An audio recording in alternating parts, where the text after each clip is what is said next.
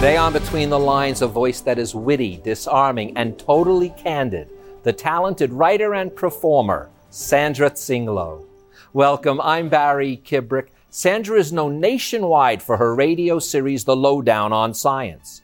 In her spoken word performances to sold-out crowds, she delights audiences with her wry sense of humor and her truth-filled tales. Now with her book, The Madwoman in the Volvo, she gives us a laugh-out-loud story of dealing with menopause, motherhood, and the men in her life. And although very personal and revealing, both men and women will benefit from her learned awareness. I'm a writer today because I was a reader when I was 11 years old. And it was... You do not need to prove your state of happiness to anybody. Most of these speeches were as much as a month in preparation. Characters, the heroes in this book, are seekers of truth in a story that involves a lot of corruption. You don't get a chance to really talk about what's real. And it's the first thing to do. Sandra, welcome back to Between the Lines. It's been a number of years, but I am so glad you could make it. Thank you so much. Oh, it's a pleasure being here. It's my pleasure. And I want to begin. The subheading is My Year of Raging Hormones. And there's no doubt that menopause is the main theme through the book, and the raging hormones has the main effect through the book. But it is one of the least things that you have to deal with through the book. This book, as I told you in the green room, I said, do you need a bodyguard after writing something like this? It is it's so honest and so funny at the same time. And you don't mention certain names, but everyone they know who they are. Yeah. How do you get away with that? Well, I mean, I think this book really came out of a really transformative period in my own writing, where I had just come off, my last book before this was Mother on Fire, where it was about trying to get my my 5-year-old into a kindergarten in Los Angeles. And so it was a very worthy journey of first going, no one sends their kid to LA public school, and trying to get her into private school, and then having this epiphany that public school's for all kids and they should go. So it was kind of a really noble journey of a middle-aged neurotic woman, like re-embracing public education. And then, of course, in the middle of my life, about age 46, as is in the book that you're sort of subtly referring to, I went to Burning Man with a couple of women friends to go experience the art. Barry, that was the point, and ended up having an extramarital affair with my, business partner of 10 years and best friend. So it just kind of really slipped, and it had never occurred to me to do this. It was after 20 years in one relationship. It was a real midlife crisis, except from a woman's point of view. So everything blew up in the most messy and awful way. But I realized, in writing about it, it's kind of like my whole persona had to change in terms of the kind of memoirist I was, and you just got to keep writing through it, right? There's no way home but through Baghdad. So I had to start writing really honestly about some pretty terrible things that I had done. We're gonna share that, because I think people really can empathize because everyone feels, whether they have done terrible things or not, they always feel like they have, so they can empathize with that. And it kind of makes everyone feel a little better knowing they're not alone going through the same kind of stuff, so to speak, that you went through during this time. Yeah, and I think that one of the subplots in here, the sub-themes, is marriage, just like modern marriage. And I think that I found after writing this tale, there's a lot of, after feminism, now we're all post-feminist. We have this idea, many of us educated middle-class couples, that we're going to have this beautiful co-parenting, co-partnering, kind of it's dances, you unload the dishwasher together and kind of like hand make the pasta and then tutor your gifted children after school. So these marriages are just kind of housings for the organic pasta and the gifted and talented children, all that. But then people can really be, it's kind of like those two laptops that flip open in the bed at not like, or somebody's playing online boggle, somebody's like, I think some of these marriages can be really quite lonely within.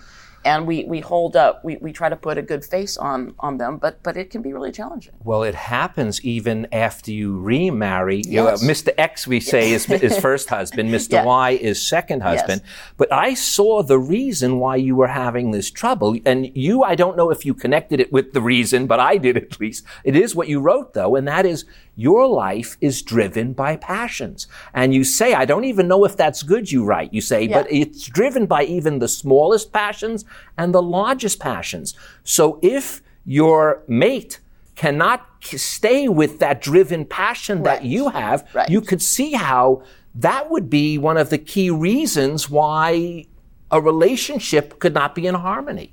Well, I don't know. I have a kind of a sort of version of kind of like you can be driven by passions and your soulmate. And I also talk about, that women need to have like 3 or 4 different husbands. Mr. X is the provider, father of the kids. Mr. Y is the guy who talks to you at the end of the day. Mr. Z is, fixes things around the house or grabs the baseball bat at night, kind of like the Godfather type guy. And the 4th guy is just the intern. So that you pay. And I think that's how often, like in marriages, we treat ourselves like kind of like, I thought you were going to go and get the United Air Miles or whatever. We treat each other like interns. But I think that it can be pretty imbalanced, though, if the relationship not out of balance, if people are passionate and talking about their passions all the time, it can be hard to run a household.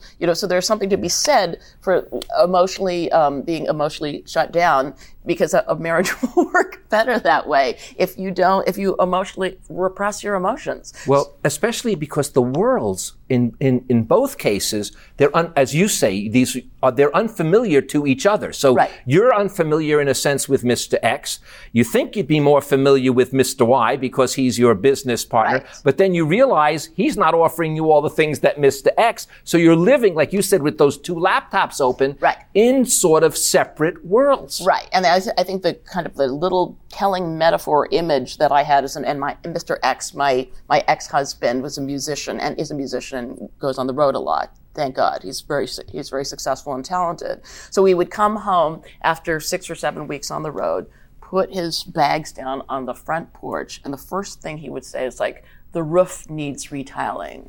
And I would always tell that as the story, because he didn't say, honey, how are you? What have you been thinking? He goes, the roof needs retiling. And it was kind of a story that my mantra of like why I needed to get out of that marriage. But then I'm with the guy who says, oh, honey, and the roof needs retiling, right? It's kind of like, so I'm becoming like my ex-husband. Like, it's kind of like that we balance in partnerships. Like me and my ex-husband, he was like more neat. He has amazing ways of stacking Tupperware of a geometry that you can't even imagine. And so he would kind of like, when I would like try to cut a tomato, he would rush across the room telling me I'm cutting it wrong. I'd say, I'm 42 years old. I think I know how to cut a tomato. But now that I'm with this next person, you balance each other out. Now I'm retiling the roof and worrying about the sewage, and like it's part of life's journey. Well, part of life's journey, though, that throws you a curve was you really didn't realize the suffering that you or your family would go through when this decision to leave husband X and move to husband Y would take place. It almost seems like it hit you upside the head, even though you'd think, oh boy, this is going to be a lot of problems. But you seem to have gotten at least caught off guard in the book. Let me leave it at that. Yeah, and I think, now I don't know how many extramarital affairs you've had, Barry. I can tell you now, my wife is in the booth, absolutely none. It would never enter my mind, nor will it ever. Good. Go ahead. And hopefully viewers won't either, because it's really, it's like people falling, spiraling in flames from a plane. I think, and I described it in the book, that when you, let's say, and again, my partner and we had been business partners for 10 years, we traveled a lot, we were friends, both our spouses traveled a lot, and to a certain extent, they didn't even maybe enjoy socializing with us, so we would be each other's sort of social escort for about 10 years and hang out totally platonically. And so, and you can start having a myth about your marriage, which is maybe half myth and half not, that we're co-parents and co-partners. So, and it seems, when my partner comes home, he would rather watch Comedy Central than talk to me, or when my wife comes home, she prefers to knit or do something rather than talk to me. So we kind of were saying, so it'll be great when we leave, because they seem annoyed with us, irritated with us, and so if we leave the bed will be bigger, they'll have more room, and it's kind of like, and they'll be relieved, and they'll say, thank God, I wanted to divorce you for years, you've made it so easy. There's something, that and now I will say, and that to a certain extent, some of this is a little true, that when people of partners, being split up, they actually sometimes do prefer being alone and on their own. But at the time it's so emotional, I think it's not our changing notions of what family is. There still is a family romance and nostalgia and feeling and not wanting to fail, that divorce is really a sad thing. And it is, and yes, we didn't anticipate the explosion. And then the other explosion you didn't anticipate was the menopause and Yes. the rage that would occur. In fact, at first, you don't even know what's going on with yourself. Yes. And finally, your friend tells you it's menopause. At first, you're relieved. Oh, Yes. I thought I was having a tumor. I don't remember what it was exactly, but I remember you being at first very relieved. Right. And then you realize that now this rage is going on. And besides it's going on with you in menopause, Right. your daughters are going through their hormonal change. Oh, yeah. So you've got 3 women in a now divided house going back and forth, all of them in some form of emotional discontent. Yes. To put it mildly. Yes, yes, and that can be, although that just sounds like a bit of a whitewater rafting ride. In a way, though, it has allowed us to sort of connect in a way that, if I was totally normal and together and watching my kids blow up, I don't know that I would have the compassion that I would since I have this other play. So I understand what it is like to feel this way. So I think that in a way, it's let us really communicate and go to the heart of things. And I think with divorce, that they do go back and forth. In a way, they sometimes say children choose their parents. I think it's had an escape valve of tension that has made it maybe better. Now, through the book, there's another little theme that I couldn't help. By the way, I want to, men can relate to this. At least I was able to relate to this book. Well, first of all, as I say, I've been through menopause twice, once with my wife and once with my mother. So I'm an experienced person with menopause. But besides that, it's relatable because men play such a large role in the book. They will see themselves in this as well. And one of the things that I personally do deal with a little bit, and it's very funny, and it's what you say, though. I think one of your women friends tell you, if you go to see your doctor, he can prescribe you certain hormones, certain things that'll help get you through this period, but you can't face being weighed.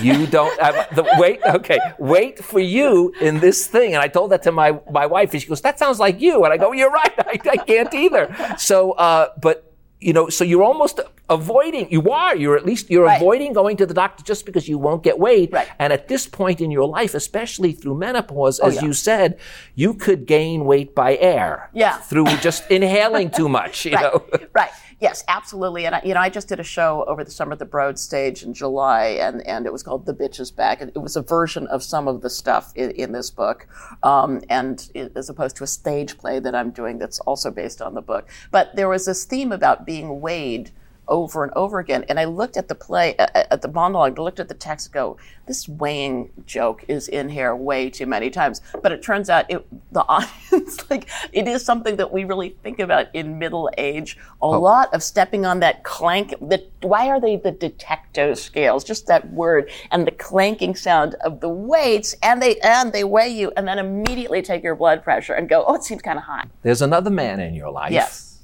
He's your father. Yes.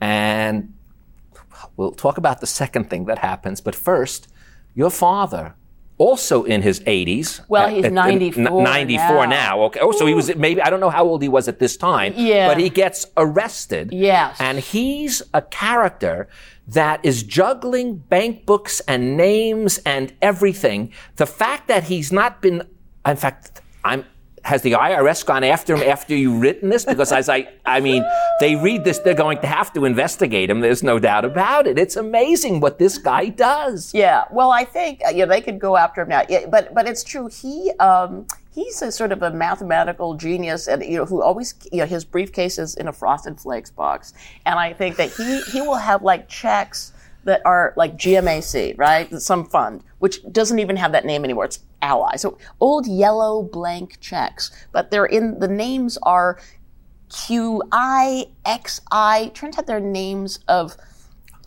like mothers-in-law of like old wives that are dead, of dead people in China, or the signers on the stretch. But he's like signed, and he gave me a check of like a huge amount to help me buy a house that I borrowed from him. And I go, this won't work. And he goes, try it, because no, there's no electronic interface. It's kind of like, it is like a paper. It's like having money in your bed. It's amazing, but his schemes work. He's very hard to hack because he doesn't use a computer. He does these, the checkbook that no one knows about. It's really crazy. And he used to invest things in my name. So I would suddenly get a tax bill. I go, for $3,000, what's this? Because he was just forging my signature for years and years. So it's amazing. At the same time, so okay, 2 divorces, menopause, father arrested, and you figure out though, you're obviously you call this, you're in a life loop. That's the term you use. You're going through this crisis and it's spiraling downward, and that you are now determined though, I'm going to make a happiness project. and well, I'll leave it at that. That's, enough said.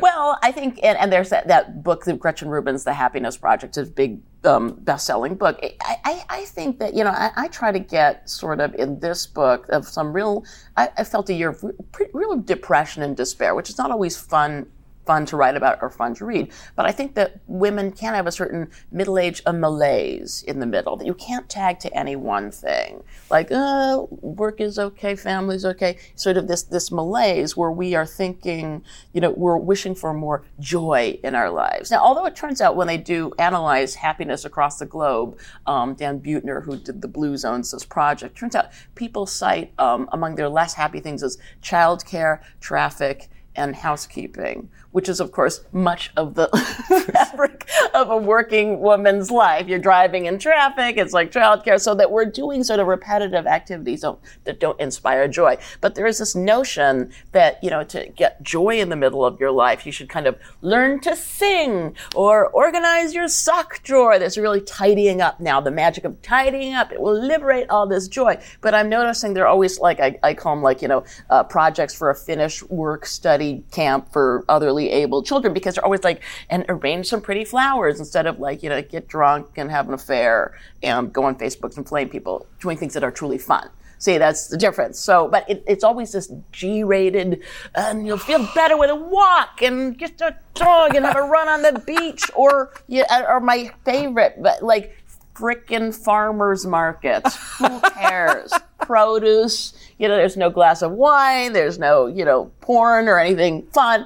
Not that porn. Anyway, I'm going off track here, but farmers markets are supposed to be fun. They're really not. So I think at the end of that journey of the happiness projects, it's learning what really is fun as opposed to what people tell you is fun. Well, one thing that you make a clear observation of, and I've had this discussion, when we are young, it's always men being blamed for the locker room talk. You say here, though, if male authors wrote half the things about their wives that female authors wrote about, their husbands would be run out of town.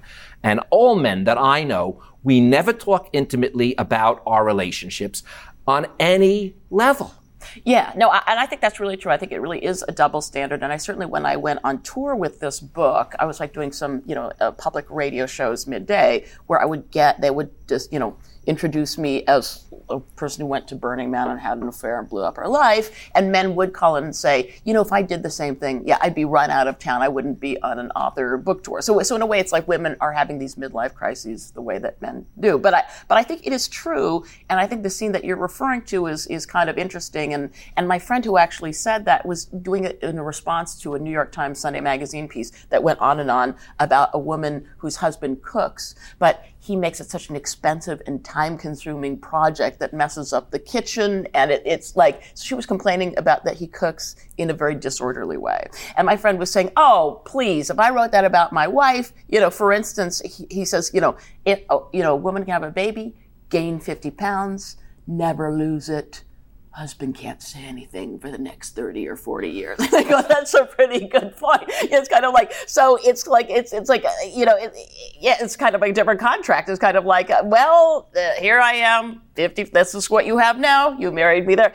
And men can't talk about it. And I think there's probably something to be said said for that, of like truer conversations across the board. Well, I think in general, that's what you say. If more people were able to express their emotions, that's part of this book, in fact, is to encourage that. Yes, and encourage men to speak out too. And I think that even taking the notion of the whole midlife quote unquote crisis, and it used to be the narrative that, you know, if the man turns 45, he gets the red sports car and the toupee, and Kate's his 20 years younger secretary, and then the wife is the victim. But, you know, now that I've lived through it and seen both sides and heard a lot about people's stories about it, you know, I think anybody, 45, man or woman, if your spouse, and we're in a new age around marriage, it's economically different than it was before, but yeah, if your partner, like some of the wives, has spent the last 15 years in bed knitting and having 3 cats and actually doesn't want to have, if I can say, sex anymore, and which I've also heard that too, of kind of like, well, my wife didn't want to have sex with me for 10 years, so what am I supposed to do, resign myself to this?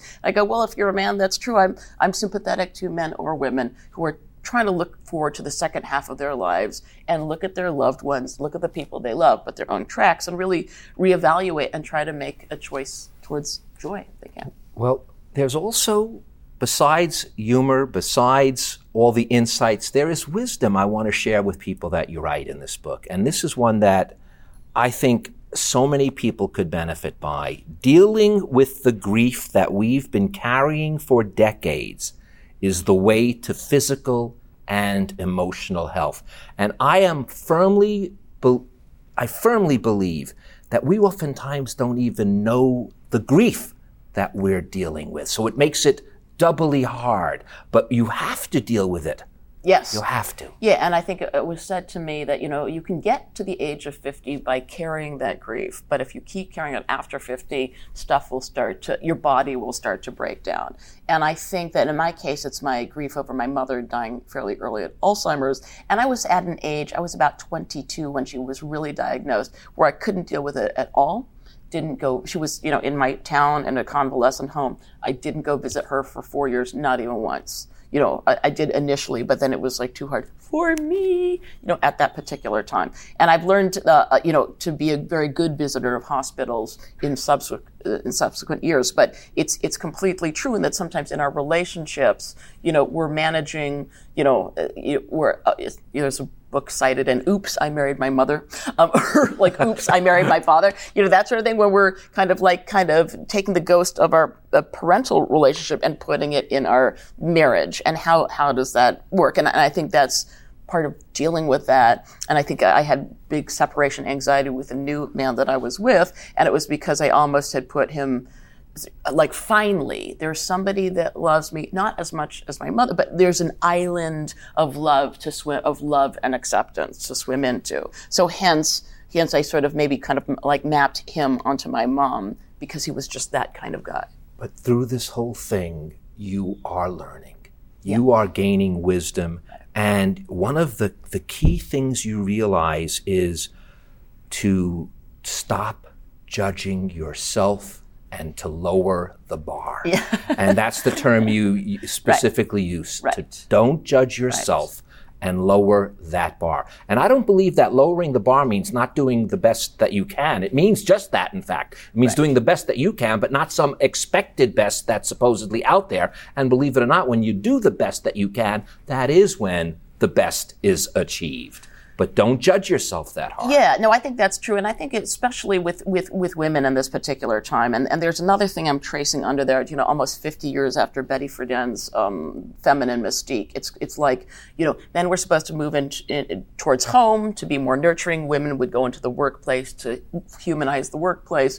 But in fact, just feminism, I know this is academic, but it's really become capitalized, that now instead of one person working, we have 2 people, and the only people of one is the makers of appliances. So you see household appliances have gone up. Everyone's frenetically working, trying to be wives, trying to be super parents, you know, with their moms. You know, the average full-time working mother today spends more hours per week with her kids than an average 1950s stay-at-home mom. So there's really a lot of stories like many hamsters on wheels are going like this. And then you have to get weighed at the end of the day, which is the worst. A few kettle chips, just healed some of the pain. So I think that if we kind of like lower the bar and say what we're really doing, an example, I'll tell you this horrible example. I don't know if it's in there. Usually the stuff is where one time I went to Target with my girls, and so they came out of the bathroom and started walking out the door, and there's a line of moms looking at them.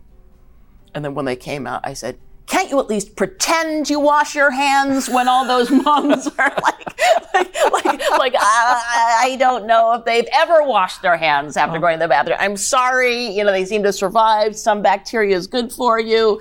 Just kind of like lowering the bar of what we actually really did. So I think it's very healing. Sandra, I could talk to you forever. Our time is up. I'm going to end with these last few words. I'm just delighted to be giving birth to a new self, and we're delighted you shared that birth with us today. Isn't that lovely? Thank you. Thank you, Sandra. And thank you. I said Sandra. I said I would say Sandra. Yeah, thank you, Sandra. And now, before Sandra leaves, I'd like to leave you with these words from the Madwoman in the Volvo. Now is the time to deal with all those old emotional memories, habits that have literally shaped your neural circuits. Fortunately, we can actually change our thoughts and emotional reflexes. I'm Barry Kibrick. Between all those old memories and habits, there does exist a new self. Seek it out and do so without shame. Thank you, Sandra. Oh, my pleasure. Thanks for listening. If you enjoyed this podcast and want to hear more, please subscribe or become a patron of the show at barrykibrick.com to keep it going every week. Thank you.